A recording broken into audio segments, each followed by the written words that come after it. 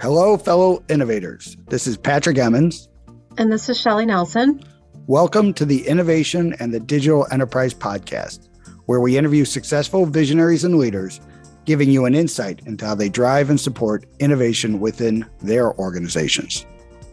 Today, we're welcoming Mike Kennedy to the show. In his current role, Mike serves as the Vice President of Technology Enablement and Strategy at CDW, where he's responsible for delivery and execution across the technology organization. Prior to CDW, Mike has held leadership roles at HERE Technologies and the Marketing Store.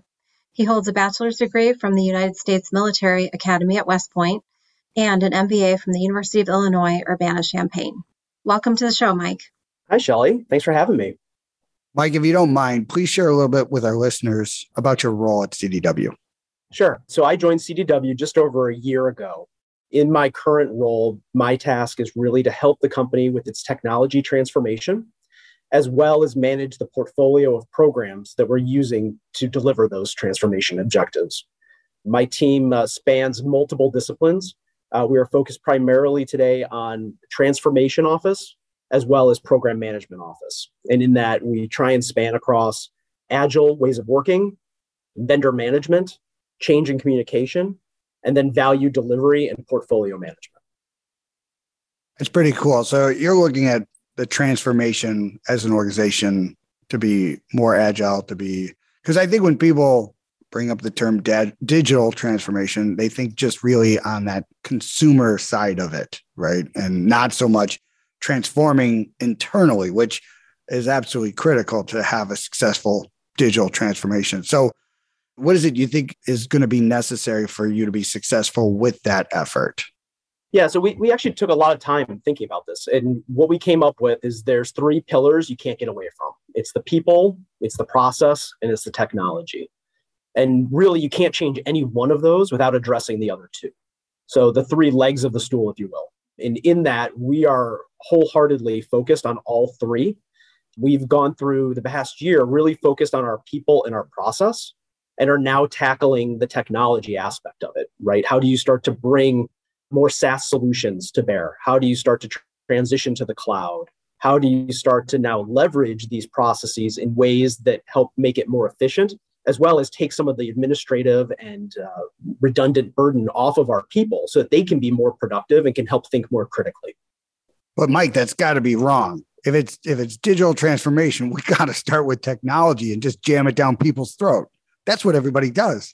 Yeah, that's an approach. I would say what we've said is, look, anytime you've got engineers involved, the soft. Be nice. I include myself among them, right? I know. So it is not our strong suit. It is not where people naturally go. We all want to talk about the new SaaS solution. We all want to talk about the new coding language and the new cloud architecture. That's cool, right? That's what gets people excited and gets them in every morning. Yeah. The people part is where it's won or lost, though. And I think a lot of people have seen this, right? You can deploy the best technology in the world, the most cutting edge solution, but if you haven't brought the people along, it's doomed to fail. And so, we have spent a lot of time and a lot of effort putting in place more around change management and communications to help support this transformation than just going at technology. Because we know how to do technology. That's not the question. It's, can we bring the people along for the journey? When we spoke before, that's what really impressed me, is that awareness and what you're doing. And I do think it's so often people try to rub technology on the way things are currently and hoping that somehow like a chia pet that's going to stick. But Mike, the people stuff, how do you do it? Because that is the really hard stuff. And it's hard to approach from an engineering standpoint so what are you guys doing to enable that? Yeah, so I think we've got a couple things, and it's somewhat circumstantial, and I'm sure others who are listening are in similar situations.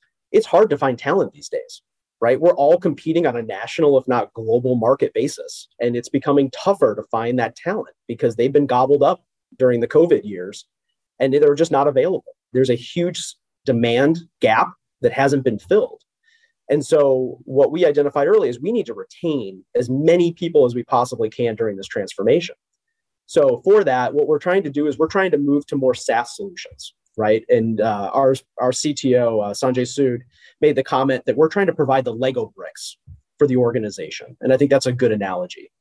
In putting those together, we then retrain our teams off of some of the more customized solutions that have been built up over the past, couple decades to make sure that they're ready to support us in this new SaaS world. They receive the training, they receive the qualifications and certifications. They have time to help us implement, and they're a part of the implementation. So it's not something being done to our teams, right? It's something we're all partnering in and trying to move together through. And honestly, that has been the key to the success so far, is engaging a lot of the stakeholders early, making them part of the solution, and making sure we're training them and giving them the tools so they can be just as successful in the future as they are today. Yeah. And I think one of the other concepts you shared was that sharing that vision, right? Like, where are we going? Right. And then actually, one of the things with your background in the military, one of the things I think the military does a fantastic job is focusing on what is the vision, what is the intent, and then here are the tactics we believe will create those outcomes, right? And your focus on metrics and what I call like scoreboard, right? Do we know if we're winning? So I really think that, the vision component is a big part of that transformation. So, and I know that's what you guys are doing. So share what you're doing around creating that clarity for everybody in the organization. Sure. Yeah, we went remote, and again, probably like many people listening, right? We went into a virtual environment overnight, and that was from a team who was used to being in the office together. So to help consolidate some of the approaches and make sure people understand what they're being asked to do, we've implemented a couple things. So one is we've really doubled down on the agile methodology. So looking at Safe Agile, how do you work asynchronously? How do you make sure teams are connected in a way that doesn't require them to be on meetings all day long, but rather allow them to do their work because they understand what's being asked and why it's being asked? So at the highest level, though, it starts with strategy. And for us, we try and capture our strategy in a document that's we refer to as the VSEM. And it's an acronym that stands for the vision, the strategy, execution objectives, and then the metrics. And typically what you do is you set your strategy and mission holistically, and then you identify 3 to 4 of those sub-strategies that you're going to focus on within a 12 to 18 month period. Those then have 3 to 5 kind of objectives with 3 to 5 metrics. So the idea is anyone in the organization can look at what is the strategy, what is the measures, and what am I being asked to achieve, and ladder up from what they're doing, how that ties into the overall strategy of the organization. This is a growing process, obviously. I wouldn't say that we've got it 100% right, but we're standing on the shoulders of giants in some ways. This is something that we've borrowed from other successful companies. And since we've rolled this out, I've actually heard from other companies, they're doing very similar things. Salesforce uses a similar process. We've borrowed heavily from Cisco in building this in the first place. It's really been a great collaborative experience being able to then take something and tailor it for our org, but then also make sure we're getting feedback from our teams. Because the key, you can send as much information as you want, but if it's not received, it doesn't count. So we're constantly following back up with our coworkers, making sure they understand their role, making sure every town hall we're reiterating those strategies and those objectives, and then giving updates on where we are against our metrics so that we all have this common picture that we're looking at, regardless of the day-to-day tactics. We all can come back to that strategy at the end. I'm just curious, Mike, are there any big surprises or, I guess, questions that employees have asked that you didn't anticipate? There are the couple questions that tend to pop up are, am I accountable for things even if I don't do it directly? Right? And the short answer is yes, right? This is a team effort, right? This is an individual sport. We're all playing at the same game and trying to drive the company in a common direction. So we share common metrics, and then they are cascaded down to the individual development plans so that they have individual goals as well. So it becomes a combination. That's tremendous. The concept that I think that has to happen in some of those places, because you touched on it, like the accountability, shared accountability, one person's accountable. That doesn't mean they're the only one who's going to do it, right? Right. Is that something you guys are striving for? Is it, more of that team of teams, like McChrystal's plan? And it's not so much about the hyper efficiency of like, this is siloing people, but having more of that cross training, cross responsibility. It is. And it plays into not only how our ways of working around Safe Agile, but also the SaaS platforms that we're implementing now. right? Being able to have those platforms enables a lot of that cross-pollination and cross-training, because now you're at least on a common data model. You're using a common set of tools. Everyone has the opportunity to see things and have visibility into what's happening beyond their own little vertical. The team of teams, I think that obviously speaks to me, right? With my military background, I love that idea. I think we still have a ways to go to mature to that level. McChrystal's book, highlights some of the efficiencies that come with that, but also the struggles it takes to actually get there.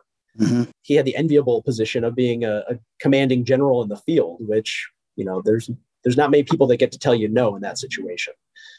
For us in the business world, I think we've got to show results. We've got to be able to show the benefits. And that takes a little bit longer, but in the end can be just as valuable. Awesome. So, Mike, I know in our previous conversation, we talked about big I versus little I, and I'd love for you to share with the listeners your philosophy around that as well. And if you can work Zune into it, that would be great. Sure. Happy to. No, I think, if it doesn't include Zune, it's not really an innovation discussion. I agree. 100%. The big I, little I. I mean, this is what we all struggle with, right? I think we're all waiting for those big I ideas to kind of drop from the sky and hit us on the head. The truth that I've seen, at least in my career, is they tend to be a lot smaller I innovations that tend to focus on process and more about applying tools in different and innovative ways to solve real problems that coworkers have. And we see this already. We talked about the strategy alignment and making sure people understand why they're doing things and the outcome we're trying to drive. That actually enables them to have more of these small I innovations, because now they understand what is trying to be achieved. And they can recommend, right? Hey, look, I've got a robotic process automation opportunity here.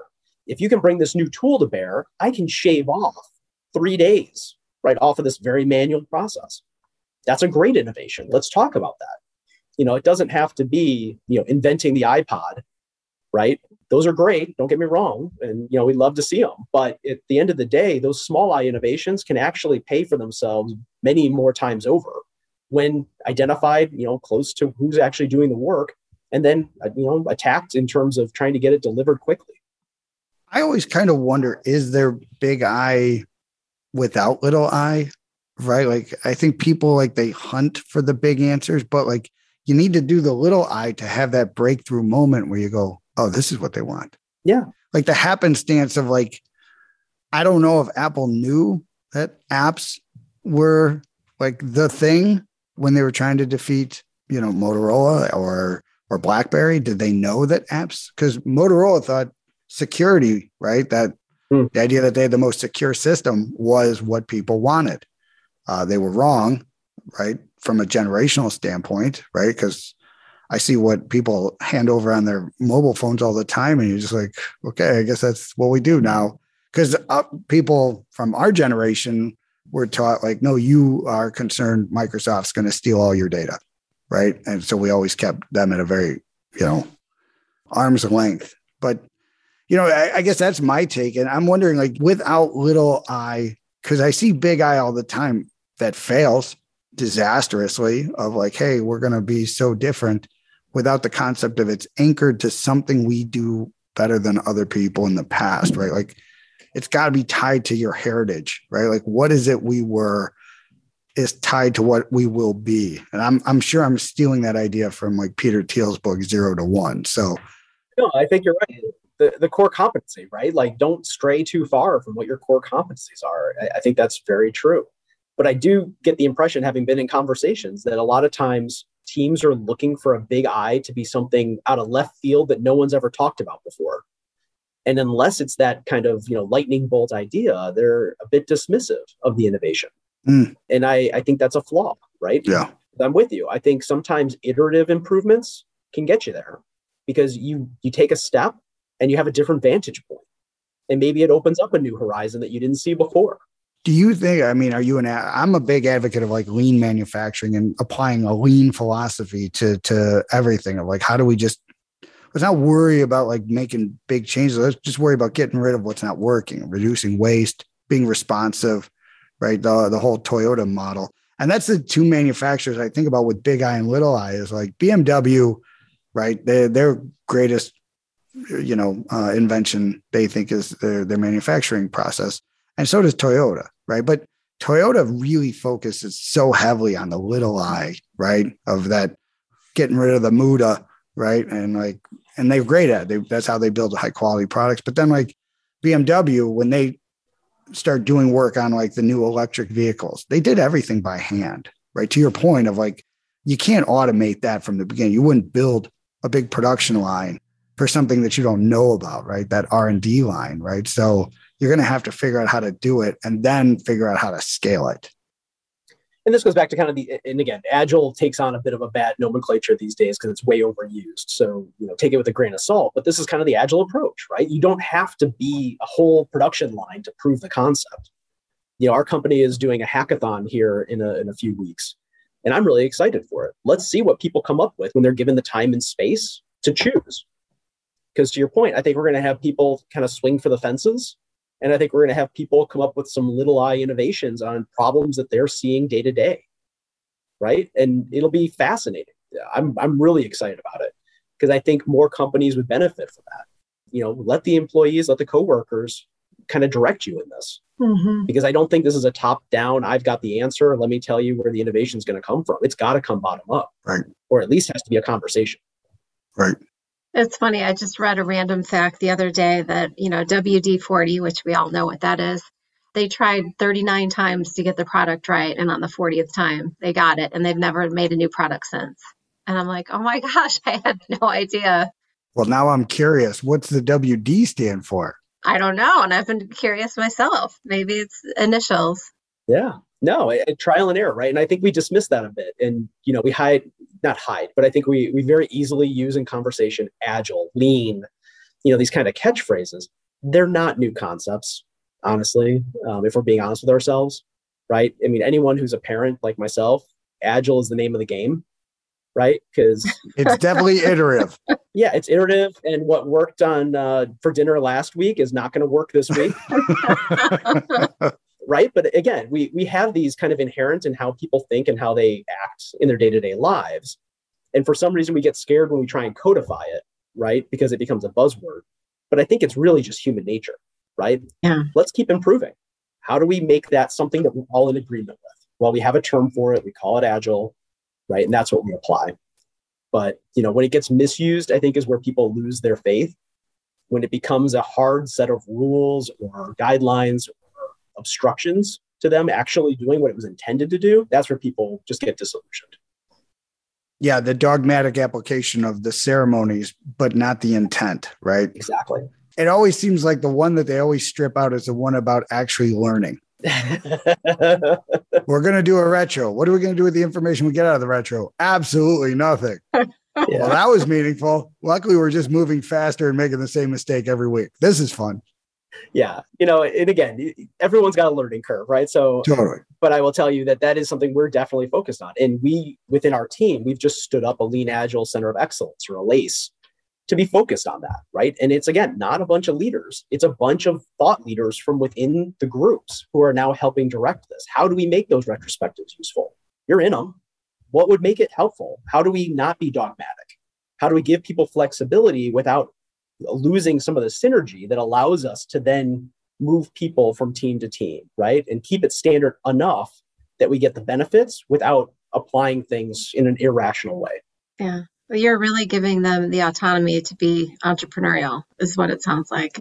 We're trying to push down decision-making, right? And I think if you look at the new ways of working, I mean, we're virtual, at best hybrid at times, right? We've got teams all over the country, and we're looking internationally at trying to build out additional teams. We have to. You're hiring who you hire because they're very good at what they do. We've got to push down and then give them the empowerment and the tools to make that a reality. And I think we all saw the news about, companies looking at bringing their people back in the office and mandating certain days in the office. I'm curious to see how that plays out long term. I think that's going to backfire, because to me, what you're saying is you don't trust them. You don't trust them to operate independently. You don't trust them to make decisions in the right way when the time is theirs to use. And I think that's a mistake. I think employees, especially today, have the option. And when given the choice, they're going to look for the ability to manage their own time in their own way. I fundamentally agree with you. I also think there are, right, we live in a very specific place of technology where we get to build software and we have people who are high performing when left alone for extended periods of time, right? Like as a guy who wrote a lot of code, it took how many hours to get in the zone just to get to that flow state? You know what I mean? How many Red Bulls? Yeah. I mean, you couldn't do it for an hour and be useful. You do it for an hour and you'd just be starting. So from a software standpoint, a technology standpoint, there's definitely some value, significant value in like having your own workspace where there aren't people bugging you, right? Especially with what we do, which is disappear into your computer for 8 hours and love what you're doing and beat the hell out of a keyboard, which I miss dramatically. I don't know if you're picking up on that at this point, but now I have to talk to people. It's really annoying. You do it well. You hide it well. I do. Thank you. I usually blame Shelly, as you know. One last thought I wanted to touch on that, labor's an issue for everybody. You touched on it before. And I kind of want to what is your perspective? I mean, it's a geographical conundrum, right? It's a global issue. So what are you thinking? What are you going to be doing? I think we're going to look at creative ways to find talent earlier in their careers. So we've got a couple different prongs. So one, we're leveraging third-party partners, like consultant firms, onshore and offshore, who can help us with some of the key skills that we need. At the same time, I think we've come to terms with we're going to have to grow some talent. And that means investing early and making sure we have a training program and make sure that we've got skills and we've got training materials that will help people advance in the way and in the areas we need. One of the big things that our company has started this year is a historical Black college and university program, fellowships, trying to identify talent within those universities that we can start bringing in early, junior year, so they can start interning over the summers, learn the company, and then come and join us as members of the team once they graduate. If I look at college costs and I look at the need for talent, I think there's an opportunity here. You've got students coming out with huge debt and you've got companies dying for talent. There's probably a market that can be created here where we're able to, help each other. Yeah. And finding talent early, helping alleviate some of that debt from some of these young, talented people coming out of school, while at the same time securing the future of the talent that these companies need. It's definitely a huge opportunity for people who are in that space. And I think, and not to be Debbie Downer by any measure, but we're just not graduating enough engineers, people with technical degrees. It's just, and it is a pathway to success, right? I mean, when I started, I think I was like 37 grand a year. Now that was 96. I was killing it. Everybody's envious of me. It was fantastic. But I mean, think about it now, average starting salary coming out of school is going to be 80, 90, some cases more, depending upon your background in the school. I mean, you're talking about making $100,000 as a 21, 22-year-old. That's, yeah. I feel blessed that this industry works for me. You know what I mean? Because it's a tremendous way to be successful. There's just so much opportunity for growth. So, yeah. So what do you think we need to do to get more people to be interested in these roles and in these jobs? I think part of it is we've got to offer the right incentives. What I've seen in just the interviews that I've had and what I've heard from my teams as they're interviewing, people aren't just in it for the paycheck. Mm-hmm. Right. Some of it is some of these opportunities and benefits, like being able to work virtually. Given the opportunity, they put that pretty high on their list of needs. I think the other thing is they want to be involved, especially in the tech sector, with cool, innovative new technologies. I hear people quite often asking, what's the opportunity to get involved in cloud? Cloud architecture, cloud security. These areas are cutting edge and they know it. And they, I've never met an engineer who doesn't want to know the new and latest thing. And so I think companies have to prove that they're on that trajectory and are willing to give those opportunities and that it actually serves the company's vision and strategy. And then I would say, likewise, it's got to be a cause that they can get behind. Mm-hmm. Right. And, some companies have that embedded in their mission and their vision. Other companies demonstrate that through some of their philanthropic organizations and, how they, donate their time and money outside of work. But I think it's a balance of all of those. Geography has somewhat become less of an issue, especially for those companies virtual. Mm-hmm. You can stay at home, right? You can be in Wisconsin and working for a company in Indiana. That's no longer the barrier. Now it's really, what reason are you giving that hire to come to you? Yeah. Totally agree. And, I think the mistake a lot of leaders make is they think it's got to be some grandiose purpose. Most businesses are not sexy, right? But you can have honor in what you do. Your job doesn't make you honorable, right? It's what you do and how you interact within your community. That's what we focus on is, look, we're here to help our clients grow as a consulting firm. And one of the things I learned a long time ago was I was trying to hire like the best tech talent we could find. And we got good at that. And then we had some real challenges with retention, because really what people love about working for our organization is that we're helping other people solve their problems. And that's a different personality type. And so we started looking more for people who were in service groups and people who actually liked, and technology was the avenue by which they got to solve, scratch that itch of who they are as a person, that they wanted to solve and help other people, and that they didn't need to be on center stage. And we've created a culture around that where we call it being a humble hero, right? Like you're not going to be on the stage, you're not getting the spotlight, but we're going to do some amazing things and we're going to help people accomplish their goals. And I think that's enough. It doesn't, there's too often it's like, oh, we're going to change the world. It's like, how about I just change my neighborhood, right? How about I just be a good member of my community? I think that's a great way of looking at it. I would say similar to what you just said, right? That people want to be on a winning team, right? I've never met anyone who doesn't, right? And being on a winning team is great. Being on a winning team with the heart is even better. Yeah. And I think that's where you start to find the sweet spot, especially in the job market today, is where you can merge those two. Mike, out of curiosity, with your military background, do you feel like you have a different approach when you're bringing on military veterans versus non-military?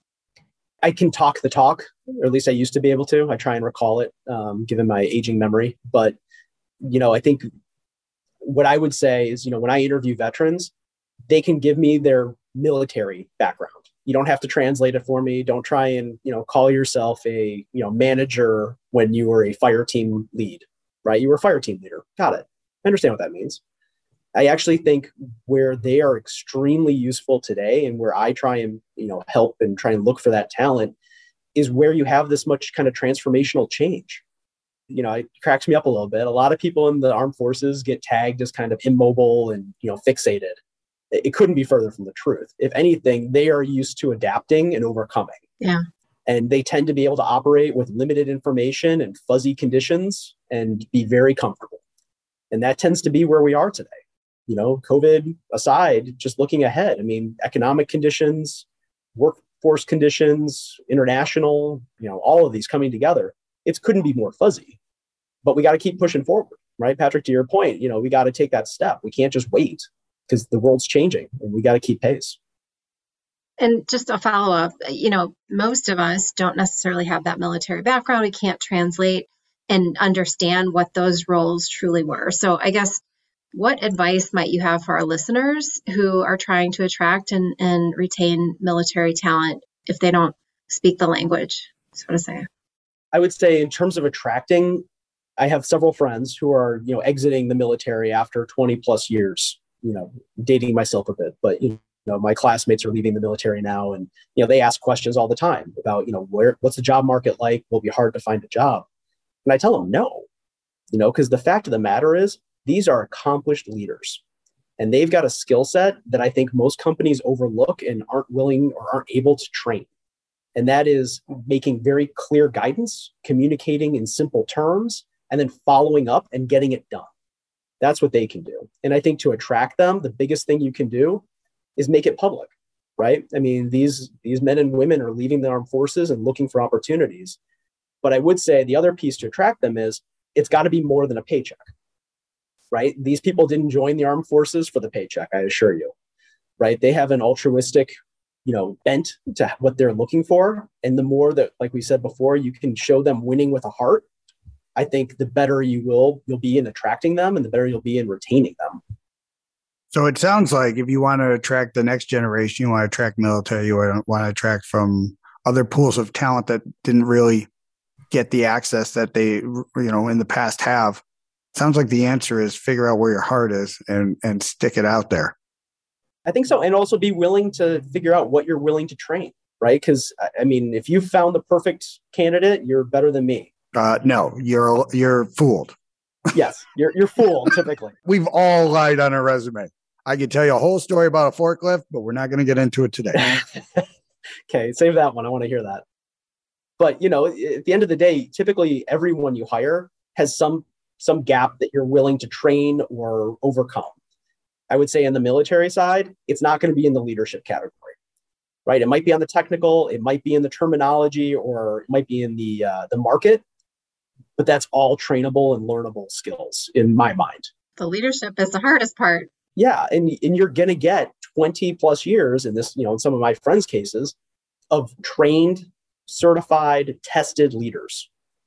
To me, that's worth its weight in gold. Yeah, I couldn't agree 100% more than that. And the odd part is I can't agree more than 100%. Like, what an idiot that sounds like. We're definitely editing that bullshit out. But I just read something the other day from the DevOps research community, and they were talking about where people are investing in training, and leadership was like 3%. And I'm like, you are all doing it wrong, right? Like the technology is going to change in 18 months. Leadership hasn't changed in 100,000 years, right? Get that operating system working, and then you don't need to worry so much about the technology. Yeah, I think it goes back to what we talked about at the top of the podcast, right? It's the people first, then process, then technology. If you don't have the right people and you don't have the right process, your technology won't get you there. Awesome. Well, that sounds like a perfect place to wrap up this podcast. Not that I think we couldn't go for another 48 days straight, but Mike, thank you so much for taking the time and joining us today. Awesome. Congratulations on your success. Excited to see what's going to come next. And we wanted to come. Definitely want you to be back on the podcast again. I appreciate that. Happy to. Thank you both. Yeah, thank you, Mike. Awesome. So we also want to thank our listeners. We really appreciate everyone taking the time to join us. And if you'd like to receive new episodes as they're published, you can subscribe by visiting our website at dragonspears.com/podcast, or find us on iTunes, Spotify, or wherever you get your podcasts. This episode was sponsored by Dragon Spears and produced by Dante32.